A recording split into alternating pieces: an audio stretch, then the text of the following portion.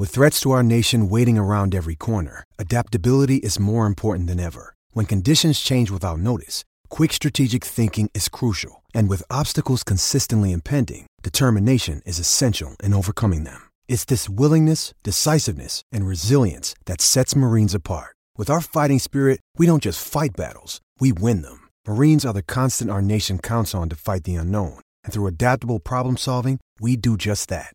Learn more at marines.com. This episode is brought to you by Hyperice, the leader in advanced warm-up and recovery technology. They have tons of innovative products, like Venom-heated wearables to help soothe sore back muscles, Normatec compression boots to speed up recovery and increase circulation, and Hypervolt massage guns to improve mobility. Loved by athletes like Naomi Osaka and Erling Haaland. Try them yourself. Get 10% off your order with the code MOVE at Hyperice.com.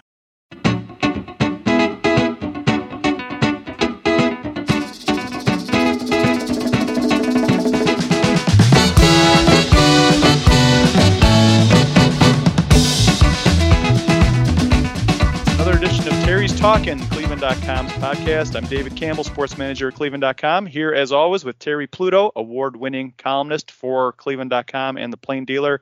Terry, it's your favorite week of the year, NFL Combine week. Yes. No, I know. What do they call it? The beginning of the silly season, right? I mean, but it is a great PR move by the NFL because normally spring training is just starting to get going. And what do you get? Combine. And this guy's hand. And they are allowing fans to attend the workouts this year. So every year they keep adding to it. This could be the last year for Indianapolis. Yeah, it's too bad. Yeah, which is too bad. It's been a good run there. But we did get to hear from Andrew Berry today. And before we get into that, Terry, I did want to mention we have a ton of people there covering this from Cleveland.com. Mary Kay Cabot, Dan Lobby, Scott Patsko, Ashley Bastock, Nathan Baird is covering Ohio State angles. Doug Maurice, columnist, and Hayden Grove is also there doing social media. But you heard Andrew Berry today. What did you think of what you heard from him? And he's always very guarded. We know that going in. But did you take anything out of what you heard today?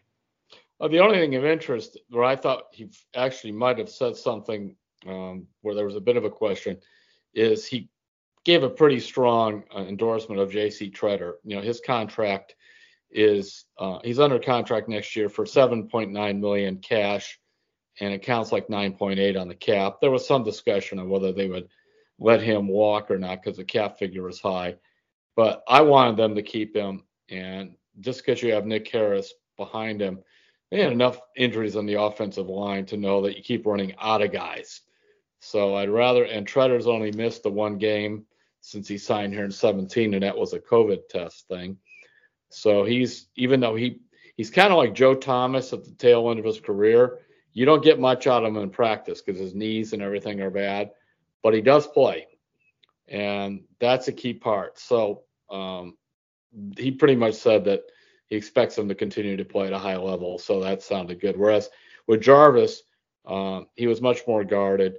And I think the reason being they're not going to pick up Jarvis's $16 million option. That's a question of can they find a way to sign him for less money? Would Jarvis want to? All that kind of stuff. So the going back to what he had to say about about Baker Mayfield, and we've talked about this, right? That they're fine with things carrying on for the 2022 season, letting Baker just ride out this contract and see how he does, right? That's where Sure. you're at, and you've said all along you're fine with that there's no rush on the Browns side of things. But if you're Baker Mayfield, are you okay with the way things are right now in terms of them? Or does he have a choice? I mean, no, he doesn't have a choice, but well, right. Basically, whether you're Baker, you're okay with it or not, quit throwing interceptions and getting the ball batted down. I mean, let's get for real here. You could talk about you were played hurt and all that kind of stuff. Well, that's correct. But you also kept pushing to go out there. This is not just you're getting $19 million and, go earn it. I just got done. I was working on some notes right before we went on the air, and I checked the five quarterbacks were eligible for extensions from that draft in 2018. Of course, two of them aren't even with the same team, Sam Darnold and Josh Rosen. And then the other three are Baker, Josh Allen, and Lamar Jackson. Only Josh Allen signed an extension. I don't know what's going on with Lamar Jackson, but I haven't heard one word about an extension there. So it's possible they may ride out next year with him too on a 1 year. Yeah, it's really interesting. I'm guessing that Lamar Jackson thing gets done really sooner rather than later. They don't want to let it go on too long, you wouldn't think. You wouldn't think, but Yeah. You don't know. I mean, for a while he had fired his agent and his family was handling the negotiations. Now I don't know if that's changed, and perhaps that's why there's been a delay. But also, I'm just simply saying there's only been one guy got an extension. And when you give the history of Garoppolo getting one and Wentz getting one, Goff getting one, and I think all the teams that gave those guys the long-term extensions probably regret it. There was another reason to be hesitant with Baker. Yeah, cautionary tales around the league. There's no doubt about that. So remember this, David. Quarterbacks always get paid. Even like mediocre quarterbacks, get $8 or $9 million to be backups or semi-starters or whatnot. Right.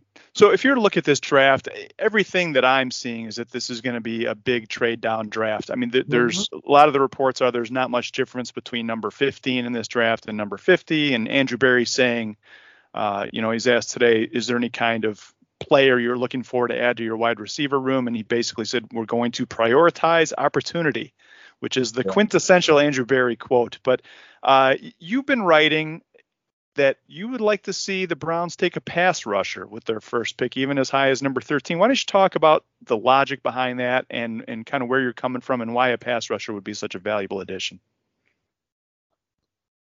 I'm basing this on draft gurus, especially I like Dane Brugler quite a bit. Granted, he's a kind of a hometown guy. He's from Warren and also went to Mount Union, but he's highly respected. He's with the Athletic now.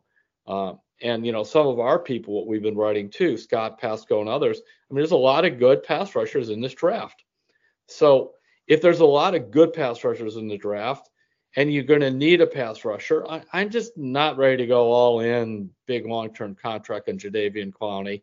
Now, nobody's been willing to do that the last 4 years, but somebody might now, and certainly his agent's going to push for it after the season he had with the Browns. It makes more sense for me if you could get one of these guys and just stick him in there next to Miles for less money, and he's probably got a chance to be healthier. Then I do it, and you can get receivers second or third round. So that's my feeling on it. Whereas suppose like some of these people had 4 receivers in the top 15. Then I might feel differently on that, but it isn't that often you see that somebody edge rushers rated that high. Maybe it's because there's a lack of talent in other areas, but I want one. All right. You've made your case. The pieces are going to start to come together pretty quickly league wide here. I mean, this week at the Combine is where a lot of seeds are planted for things that happen later. I mean, if you Browns fans will remember, the OBJ trade kind of started at the Combine that year when it happened. Yeah, when John Dorsey held up his cell phone and told the Giants to call it. Remember that? Yep. And that's what happened. We won't see any of that from Andrew Berry, by the way. Yeah, that's it's going to be a little bit more behind closed doors, I would say, in terms of what the Browns will be doing this time around. But if you look at the way pieces are coming together, you've got not only the draft stuff, but also the Browns are going to be meeting with agents and Jarvis Landry. I've been really interested in the number 8 million, Terry. Like we talked about, like what would Jarvis Landry come back for? And it seems like you've come down on this 8 million number that's kind of sticking a little bit. Why 8 million, and what would it mean for the Browns in terms of getting him back at that number, and what it would mean to the young receivers that they probably plan to bring in? Well, I try to put myself in the position of another team, and Jarvis is a free agent. Going long term is no way I'm doing that. 16 million, not even close. 8 million with some incentives, sure. So if I was another team and that's what I would pay, that's what I would pay him. I mean, I've heard some people say, kind of like the pro Jarvis, anti Baker. Well, they're paying Baker Mayfield 19 million. I mean, they should be able to pick up the 16 million.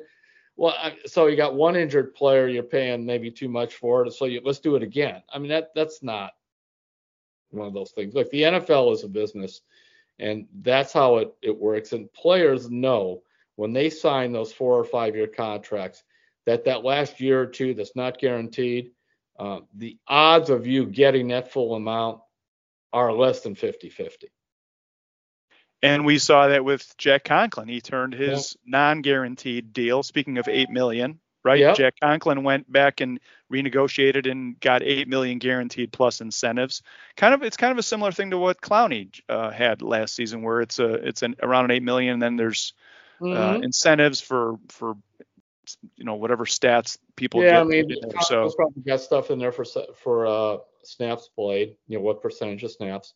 Clowney had sacks, and he also had some stuff in there, I think, for games or snaps played, that kind of stuff. I mean, he wanted to get out there for that last Bengals game because there was a bunch of money on the line, even though the game meant nothing for him. So those are the type of things. That's why I kind of came up with that. And I came up with that actually before I'd written it before the Conklin thing came down. And then I saw the Browns did that. I said, we're probably thinking something like that too.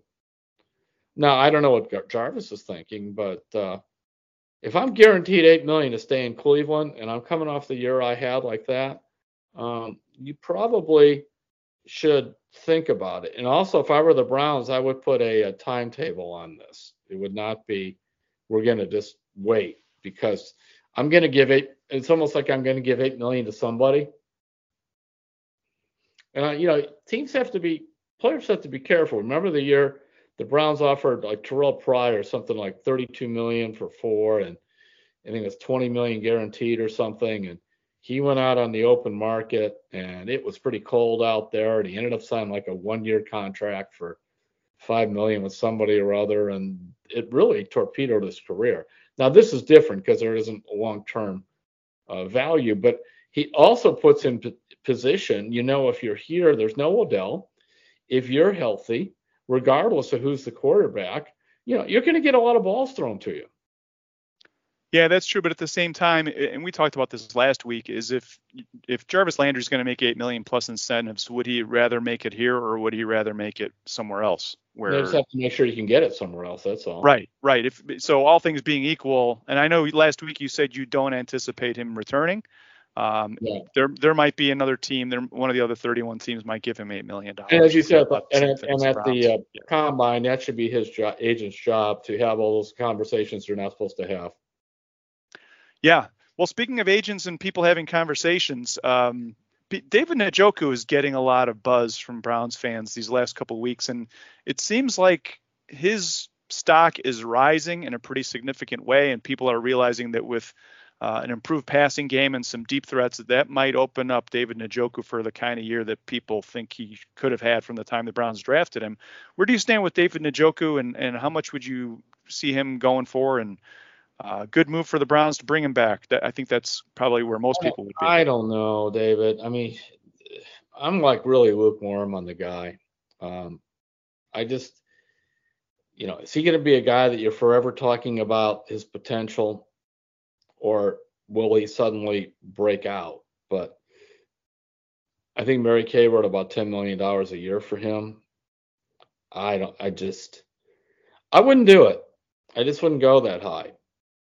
I mean, I would rather. I just don't think he's that good consistently. I could be wrong. It's not. I mean, basically, guys like Njoku look good at the combine. They look like a player. You put him on all those tests. He's going to test out high athletically. Now, Andrew Berry likes him. He was part of the front office that took him. A year ago, remember, he picked up the option when it looked like Njoku stock was way down. And I thought Njoku was just okay last year. I'm just not enamored. I'm on the other side of the fence on this, Terry. I got to say, like so there's been all the drama with he wanted to be traded. He didn't want to. I don't care about that. Yeah, I think that's all water under the bridge at this point. But the thing about Njoku that has impressed me is he was not a very good blocker when he came into the league. And you pair someone who's not a great blocker with an offense that is geared on the running game and the tight end being able to block. And I just didn't think it was a good fit when Kevin Stefanski came in. But if you watched him the last couple of years, he's developed into a pretty good blocker. I mean, he's not great, but he's getting the job done more than some other guys on this team are in certain situations. And I think his blocking has really made him a more attractive option for the Browns than he would have been 3 years ago, let's say, when he was younger. But he's kind of learned what it means to play the position for this team, and I think the Browns might reward him for that. Yeah, I think, if I had to bet, I would bet you and Mary Kay are correct. He's going to get one of those contracts for $8 to $10 million a year over several years, and maybe he will there. And I will give him credit for improving his blocking, but people talk about him like he's a looming star. Not you, but I've heard that. I just don't see that. And you don't even see it if the Browns get some deep threats who can stretch the field and loosen things up underneath. You think that he is what he's going to be, is what you're saying. A really good athletic tight end makes plays almost regardless. He just does. That's my feeling. Because usually that ball, those balls thrown, those tight ends and the seams over the middle, that's almost open all the time when the guy's bigger, because usually he's got a linebacker on him or maybe a safety, but often a linebacker. And he should be open. That's true. Well, we'll see. It's going to be a curious month here. The league season starts in the middle of March. I want to say the 16th, if I can remember the date correctly. And that's things will be heating up going into that a couple days before the start of the league years when, what do they call it? Legal tampering? Is that what it's called? Yeah, legal tampering. And all that'll be. And all the stuff. I remember like the Wentz trade a year ago leaked out, and, way before that. So, boy, did his stock fall, too, the last few weeks of his season. I mean, for a while, Indianapolis was just fine with him. And now, basically, they make no pretense. We're trading him. They basically have said, sometimes that's your other thing to do instead of like the Browns, for example. Baker's their guy until he's not. That's how you're going to hear. He's the guy. He's their quarterback, all this, until one day they decide he's not, assuming they do. Whereas I think that Indiana just decided let's just run an auction. Let's just put them out. Let's be public. Put it out there and see what we can get, because there's no way we're coming back with them. Yeah, they always talk about a meteoric rise. That was a meteoric fall. So, yeah. But this is going.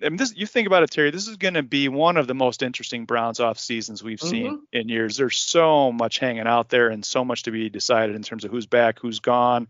It's going to affect the draft. It's just really going to be just fascinating to watch who the Browns keep and who they let go. So, all right, let's take a break, Terry. When we come back, we will talk some Cavaliers. I know you want to talk some Kent State basketball. We have the MAC tournament coming next week. It's going to be down at Rocket Mortgage Fieldhouse, as always. Always a good time down there. And we will talk some Hey Terry questions. We've got some good ones this week, and do some Terry's trivia. We will be right back on Terry's Talking.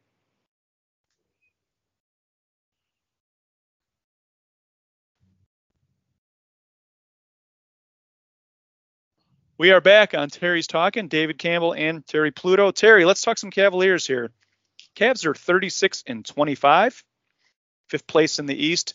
It's amazing how tight things are. They're 4.5 games out of first behind Miami, but they're also 2.5 games out of a play-in spot.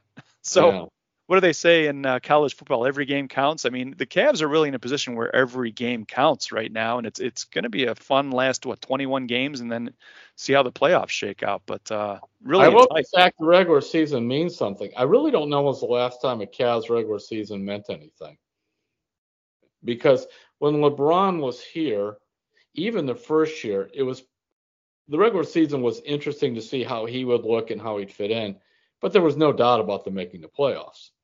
And before that, the two pre-LeBron or the LeBron rebuild years, they had no interest in making the playoffs. None. It was all about ping pong balls for the 4 years that he was gone the first time and then came back, and then the last 3 years before this year. So I'm enjoying this, that the games do matter. Yeah, and it's been fun for the fans too. And they're going crazy down there. They really are just.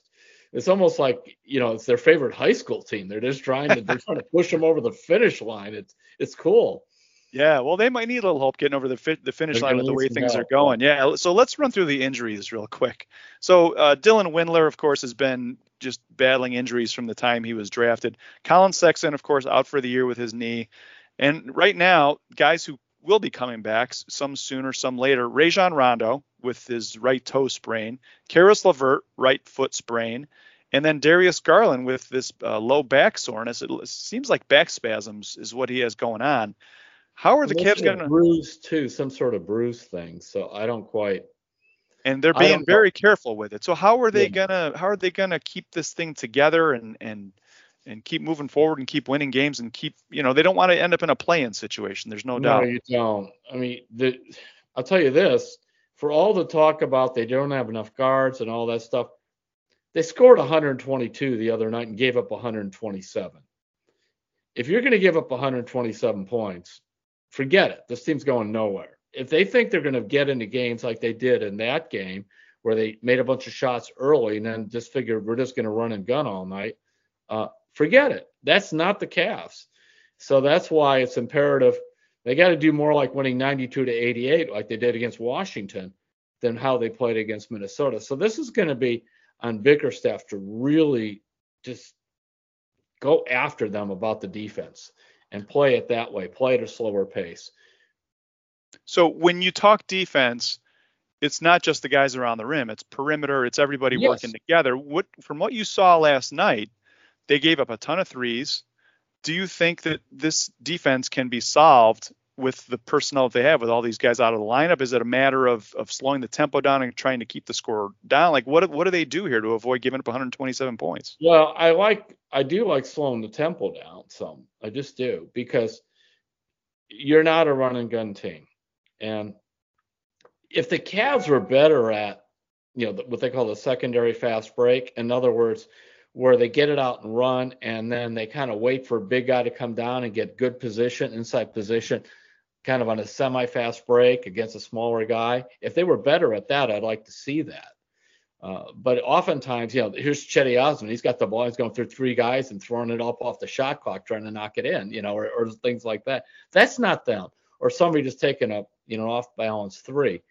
I do think as Markkanen gets stronger on that ankle and better, he's already been impressive, but the defense will get better around the rim with them and jumping out on guys. So, but this is the time of year they're playing like a game almost every other night this month. If you look in March at the schedule, so that's where it's a matter of the mental discipline and toughness to do it. And it may mean you play Lamar Stevens more. You have to play some of these more guys off the bench who are just more defensive oriented. Dean Wade is not super athletic, but he'll go after a guy. He's got some height, that kind of stuff. The tough thing, I know the Cavs were thinking about this after the All-Star break. They were going to give Garland a game or two to kind of let the back settle down. By the way, I want to say this. Had Garland sat out some games before the All-Star break, I would feel much different about him playing in the All-Star game. But he played, I believe, 3 of the last 4. In the last 2 games, he had 27 and 30 points. So he was out there really trying. And so this was a bone of contention, Terry. There were a lot of fans who were saying the Cavs should have not let him do the All-Star stuff, and they were pretty strong on it, that they felt fine with it because of what you said, that he had played going into the All-Star break, and they were good with it.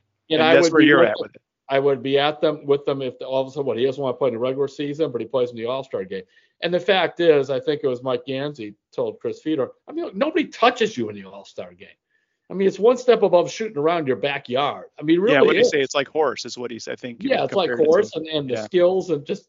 That's why I can't watch the All-Star game for like 5 minutes because I'm just offended by the whole thing. But if I was a kid, I'd love it. All the dunks and the stars.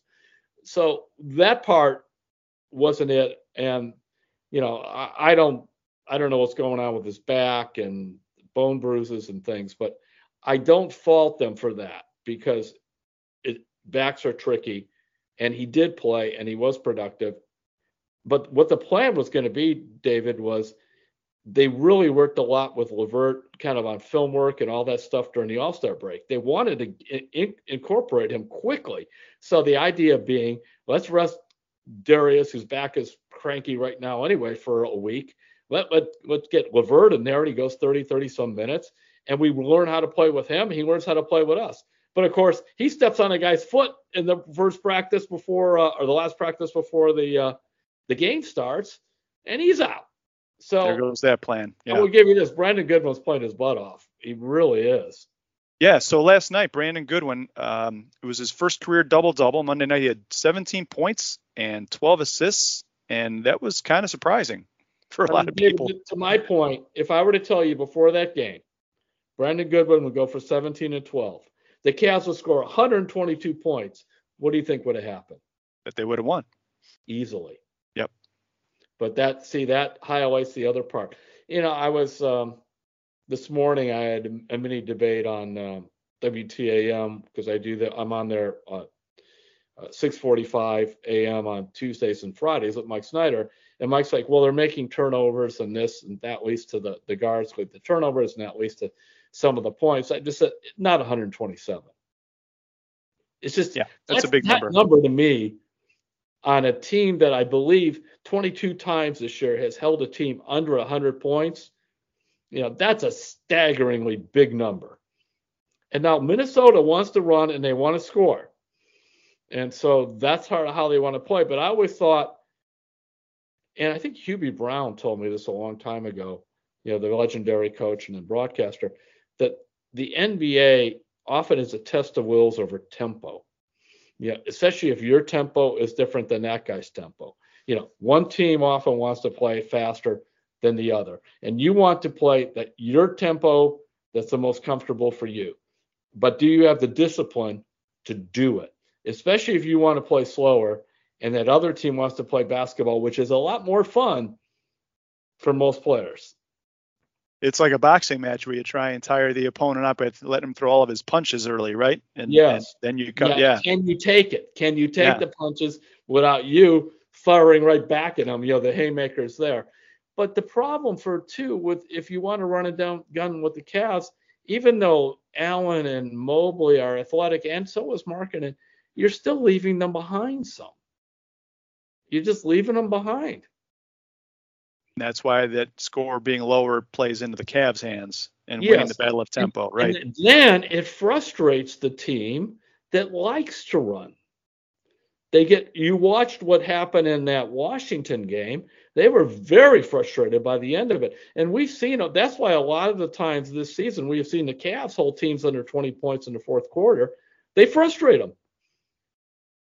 Yeah, and teams have talked about how frustrating it is to play against the Cavs. If the team the Cavs are playing is not frustrated, it's not going the way they want. Yeah, it's not the way you wanted to play. Yep. So I wanted to get your thoughts real quick, Terry.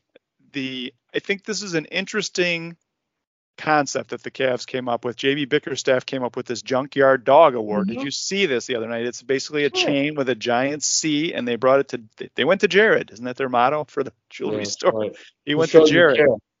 Yeah, but you know how it is when you get into February and March of an NBA season. There's road trips, and you're getting kind of ground down from the months of travel, and it's kind of a cool thing. And I'm curious to see.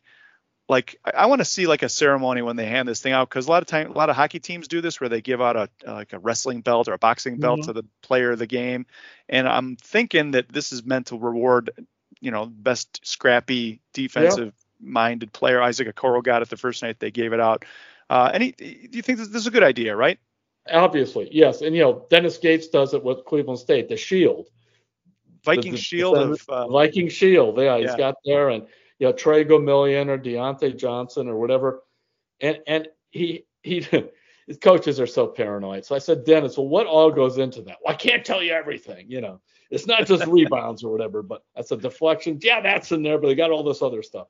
Fine, whatever it is, and you get the shield. Well, I'm sure the Cavs have their own. You get the chain.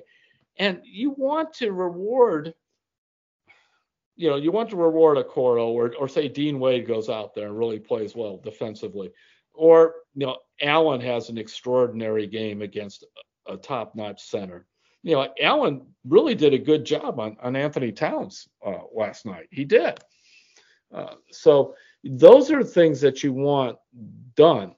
And furthermore, I would say one of the things that I would enter into that award is like when a guard loses his man and that man is driving to the rim, and then here comes Mobley or Allen to try and block the shot. Well, then who's going to cover Mobley or Allen's man? The second switch. That guy, if he consistently does it, give him the chain. You earn the chain. It's funny too to see this. You think, oh, these guys are making millions of dollars. They're professional athletes.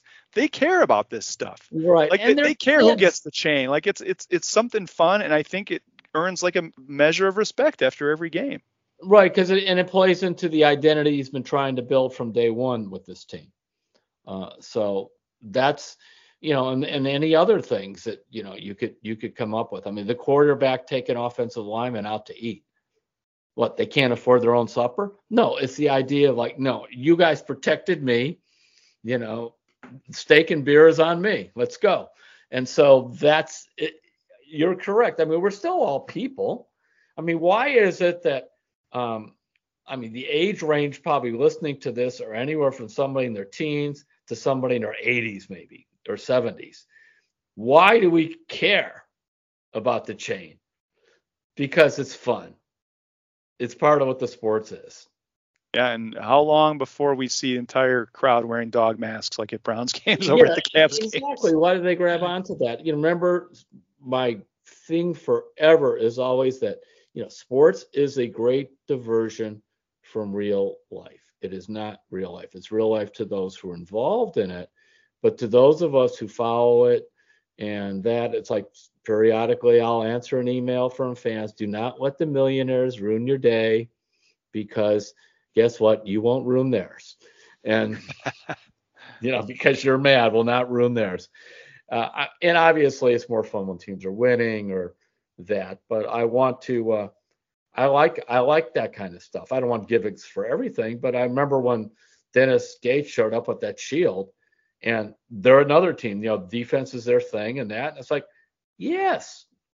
But remember, some of those guys on Cleveland State are just as old or older than the guys playing for the Cavaliers. Crazy to think about, isn't it? Yeah, because they guys in their fourth and fifth year. I mean, if you go, all right, let's real quick on the Cavaliers. Right now, Garland should be in his senior year at Vanderbilt. Okoro should be in his junior year at Auburn. Finally, Jared Allen would be out and be in the NBA. Mobley should be in his sophomore year at USC. And I'm sure I'm forgetting some others, but of their core player and marketing, he finally would be out. He's 24. He's the old man. Allen's 23. Yep. I think Cleveland State has a kid, Algernon Eichelberger, who's been there forever. He just got his MBA. I think he's like 25. Yeah, and with the COVID year. He got the COVID year. It's just. And, unfortunately for him, he blew out his knee, so he was on the team but didn't play this year, but he's still there. But he had a COVID year. He had a medical red shirt, and he just kept going to school, and now he's got an MBA. So he's set either way. Whatever he wants to do, go keep with the basketball, going to NBA stuff. Who knows?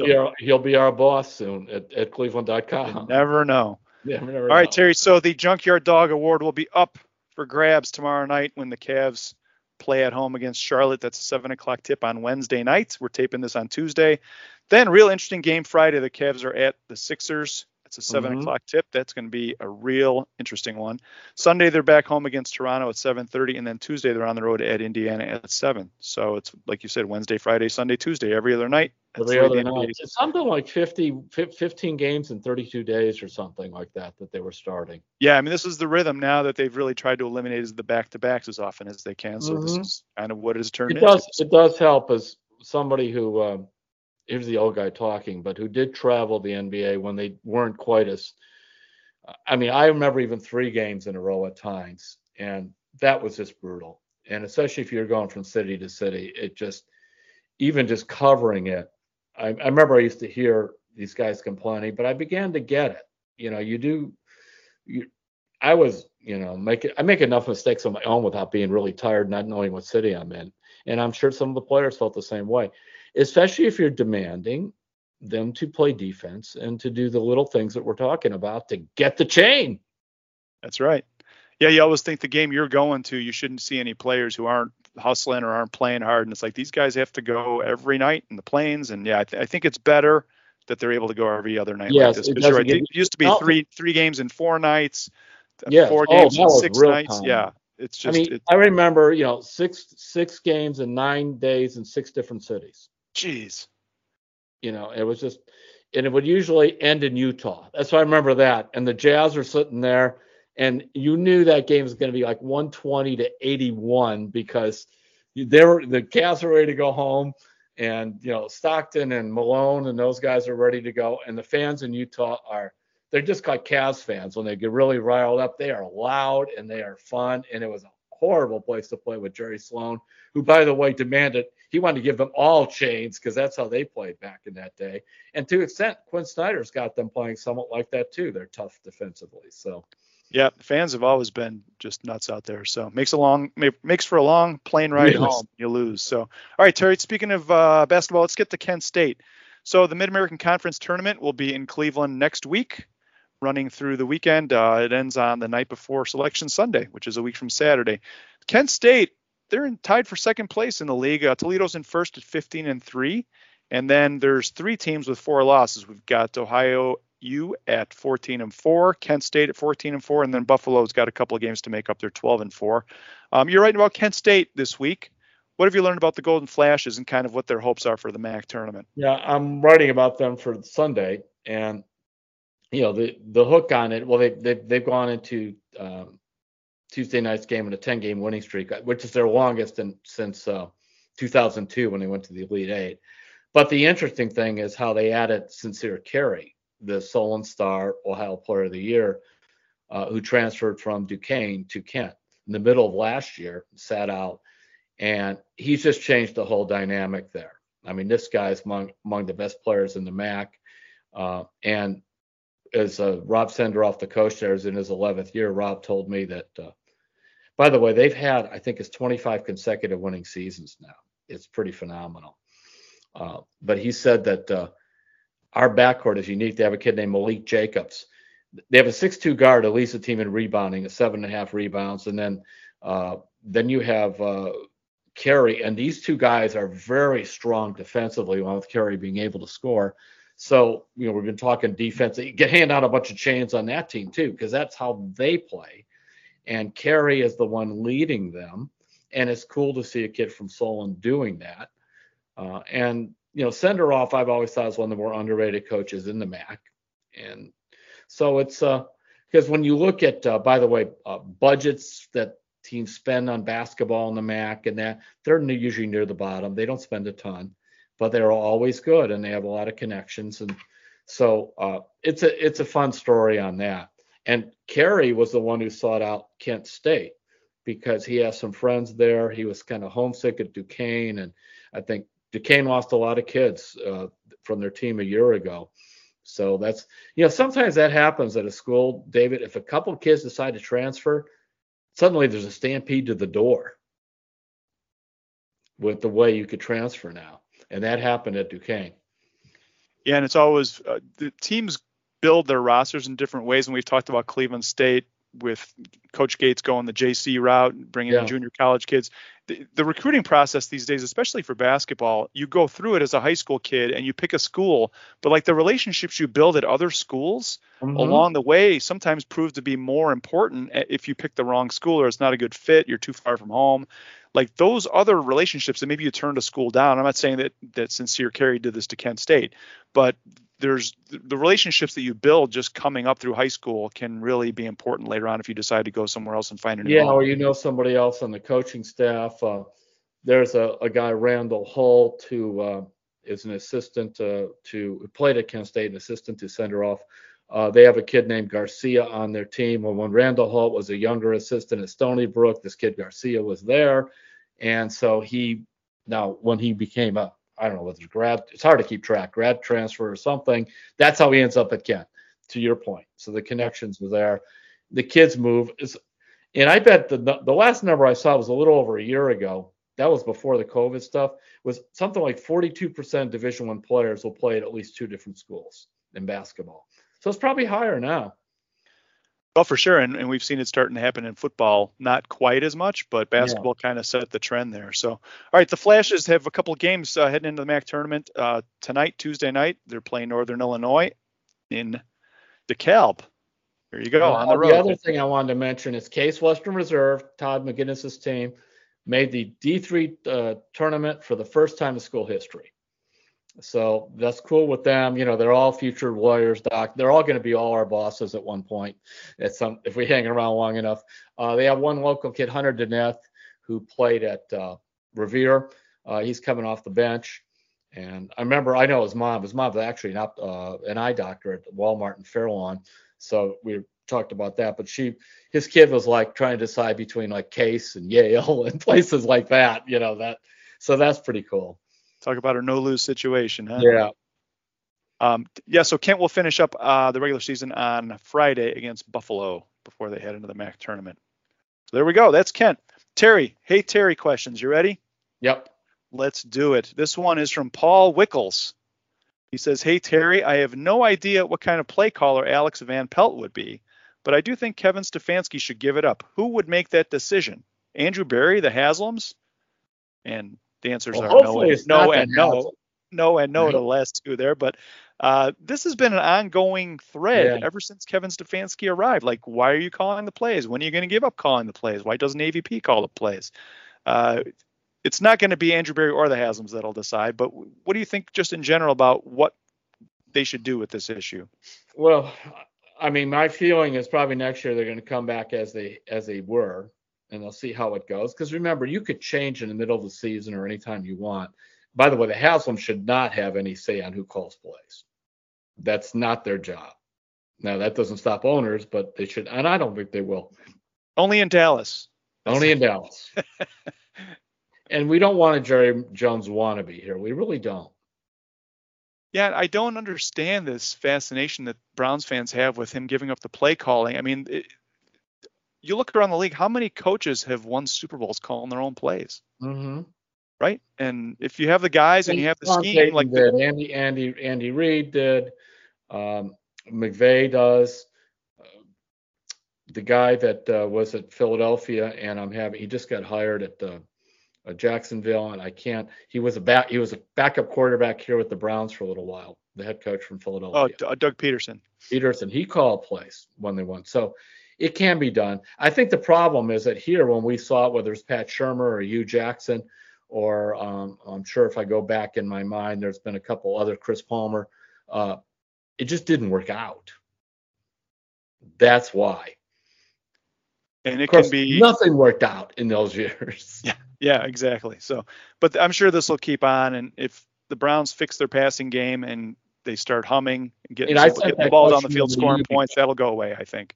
But I sent that question over to you about who should make the decision. That should be between Berry and Stefanski. Absolutely. It's an on-field decision. And, everybody's watched the Draft Day movie. It's like, you build the roster, I coach the team. Yeah. But I think it would be a discussion. But, yeah, it's going to be – and I think Kevin Stefanski has said, if it's time to give it up, I'll give it up. But I don't think that's the way to go right now. Here's why it's hard for those guys to give it up, David, because usually – they think part of the reason they got the job is the play calling. The play calling helped them rise up through the ranks, usually being some nondescript assistant, to a quarterback coach, to an offensive coordinator, to a head coach. So it's hard for them to, just hand it off. All right, next question. Andrew Steele on Baker Mayfield. He says, hey, Terry, you're better off going to get a veteran quarterback for half the money and drafting quarterbacks until you find one. Bottom line, it really sucks for everyone else on the team that are ready to win, but the Browns knew this all along. I don't think Baker fits on the Browns. He'll make it somewhere else maybe, but not here, not with that attitude. Well, how about this? Mike Tannenbaum, who I respect, former GM for the Jets and on ESPN a lot, and he and Joe Banner put out a website I kind of like called 3013. Tannenbaum suggested, by the way, check that out. It's got some cool stuff there. 3013 is called. It is good. He suggested that the Steelers sign Mitch Trubisky and draft a young quarterback. And I'm looking at that and I'm thinking, I could see that happening in Pittsburgh. And he brought up the stat of the day. In the last 3 years, throughout his rookie year, but the 3 years that Trubisky started, what was his record? He played 39 games. In the last 3 years? Yeah. The first year he was bad, but the last 3 years he started, 39 games. His record is 20 and 19. 26 and 13. I even checked it. So you can't hang that win-loss record on Trubisky, and I'll tell you why. And any Bears fan will tell you this. Yeah. The defense was what was winning those games, and the defense was so frustrated because they weren't having. It's just like the Browns were here. Yeah. And everybody's like, "Oh, Trubisky's a winner. He went 12-4 in his first season." Anybody who watched that season, I think the Browns finished against the Bears that year, and it was all the defense. The defense was pulling down interceptions and sacking guys and giving short fields to the offense. I mean, that was not Mitch Trubisky winning games. And it still wasn't by the end. So anyway, it's an interesting idea, but you have to look at what the guy does, where he throws the ball, just his efficiency. Like the win-loss record is only the very tip of the iceberg, and there's a lot more there to talk about. That's just me. There's people who know way more about this. I would not replace Baker with Mitch. So this is not about that. But if I'm the Steelers, and I'm sitting there and I got Mason Rudolph, and I'm going, they did go 26 and 13 with the guy, even though the defense did most of it. Well, my defense could do most of it. And I'll bring this guy in. And remember, it's a two-part of the equation. The second part, you draft like the kid from Cincinnati or somebody else as the younger quarterback. And because you're transitioning. But I'm thinking that's the kind of guy the Steelers will probably go after. And they'll probably have another winning season. Because you just can't kill. They're like roaches. You just can't kill them all. They always find a way. I do think that Mike Tomlin is going to make a hard push for Malik Willis out of Liberty. Yep. I think he wants a running quarterback who can run and throw. After watching Ben Roethlisberger and watching Lamar Jackson and watching some of these other quarterbacks around the league that just can hurt you. Justin Herbert out with the Chargers. I mean, those are the guys that you lay awake at night if you're a defensive coordinator trying to think about how you're going to stop them. And I think Mike Tomlin wants one of those type of players. It could be, and that Trubisky fits that because he's somewhat mobile. He is. He's a good runner. But, boy, that's an interesting equation in Pittsburgh. Remember, and he's thinking a way to do this where you don't break your bank for the veteran. But you don't just say we're going to just play the kid right away because you're the Steelers and you don't have a losing season. I mean, that's kind of how it is. And you know how the Steelers work. Everything is built from the line out, and they're going to beef up those lines. It would be. But for the Browns, I keep getting these emails with they should just draft a rookie and play that behind Baker. No. This is a tight window here. I mean, I want to go for a win. Whether it was with Baker or another veteran, and of course, I'm resisting hopping on that tricycle about Case Keenum, but I can't resist it. Had he just played those two Steeler games, they'd be in the playoffs. Dude, your T-shirt is on the way. It's going to say that right on the front. Why didn't you play Case? So, all right, Terry, we're going to wrap it up here. We've got a Terry's trivia question. So it's a couple of interesting stats to set this up. The Cavs are 11-4 this season when Evan Mobley has a double-double. All right. He's also got 87 blocked shots. This was before last night's game. I didn't add last night. Sorry about that. He had a couple last night too. So he's up to 89. He had 2 last night?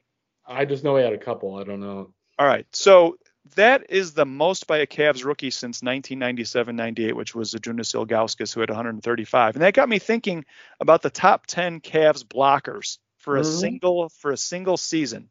So you can be on the list more than once because if you had 2 or 3 seasons where you blocked a lot of shots, you can be on this top 10 list because it's most blocks in a season. Yes. There's one guy, a Cav, who is on the Cavs top 10 list for most blocks in a season. Who do you think that guy is? And then there's another guy who has 3. So one guy has 4 appearances in the top 10. I'm saying Hot Rod Williams. Hot Rod Williams is a great guess. He has 3. He's the guy with 3. So Hot Rod finished. Hot Rod had the 6th most blocks in a season in 91-92, and he has the 9th most for 86-87, and he also has the 10th most for 89-90. So you got one of the guys. So who's the guy who has 4? Was it Nance? Larry Nance. Yes, it was. Larry Nance has. I was trying to debate between the two of them. That was in my mind. Yeah, so those guys combined have 7. So Larry Nance is number 1, number 2, number 4, and number 5. For number 1, in 91-92, he blocked 243 shots in 81 games. That's 3 a game. That's incredible. Yeah, you don't think of him as a shot blocker. Like you think. I do, because I covered them. And they used to do this thing, which actually I didn't like it a whole lot. They kind of let people, instead of following them into the middle, they kind of let them take baseline with some of their defensive stuff, because they thought Nance could get them from the blind side or whatever like that for blocks. So it did create a lot of blocks, but I thought it hurt him in some other ways. So he was like an eraser. He would wait for guys to come down the baseline, and then he was like an eraser type player. Eraser to get him, yeah. Okay. And Hot Rod too. They had the 2 of them together often. So that was it. And but yeah, he was really. I mean, Z was very good too. But those 2 guys were terrific. And yeah, so the top, let me read you the top 10 real quick. Let me read you the top 10 real quick, Terry, and then you can jump back in. So Larry Nance, Z at number 3. Larry Nance again at number 5. Hot Rod at 6. Elmore Smith at 7 in 1977-78. He had 176. Roy Hinson, number 8. Really? He had 173 blocks in 1984-85, and then Hot Rod 9 and Hot Rod 10. So, well, I covered 84-85 also. So with Hinson, and well, he you know what's a shame? He had a chance to really be a good player for a long time. He developed a degenerate knee, and they tried all the stuff to create new cartilage and that, and it just didn't work. Terrific guy. I think he's worked a lot for like the NBA Veteran Players Association or something like that. But he had, he was traded for Brad Daugherty. It was a great trade for the Cavs. But he had a chance to be pretty good for quite a while, but the knee thing. Yeah, you always think about how sad it is that guys, whatever age they're in, like what the technology of 20 years after them might have done to help save their careers. And it's something to think about. But, hey, you play when you play, and that's all you can do. So I wouldn't have guessed Hinson. That was a good one, too. Yeah. Well, good job. You got the 2 guys with the most. So, all right, Terry, anything else coming up you want to mention? Any book things coming up? People can visit terrypluto.com and buy all my books all the time, day or night. 24/7, 365. And don't forget, if you want to get a question on the podcast, we will be doing that every week. You can send it to sports@cleveland.com, and you can put "Hey Terry" in the subject line, or you can catch Terry on his Facebook page and just put it up there on his wall, and we will try and get it on to next week's podcast. Terry, thanks. We ran a little long, not too bad though, and thanks everybody for listening. We're having a lot of fun. We hope you are too, and we will catch you next week on Terry's Talking.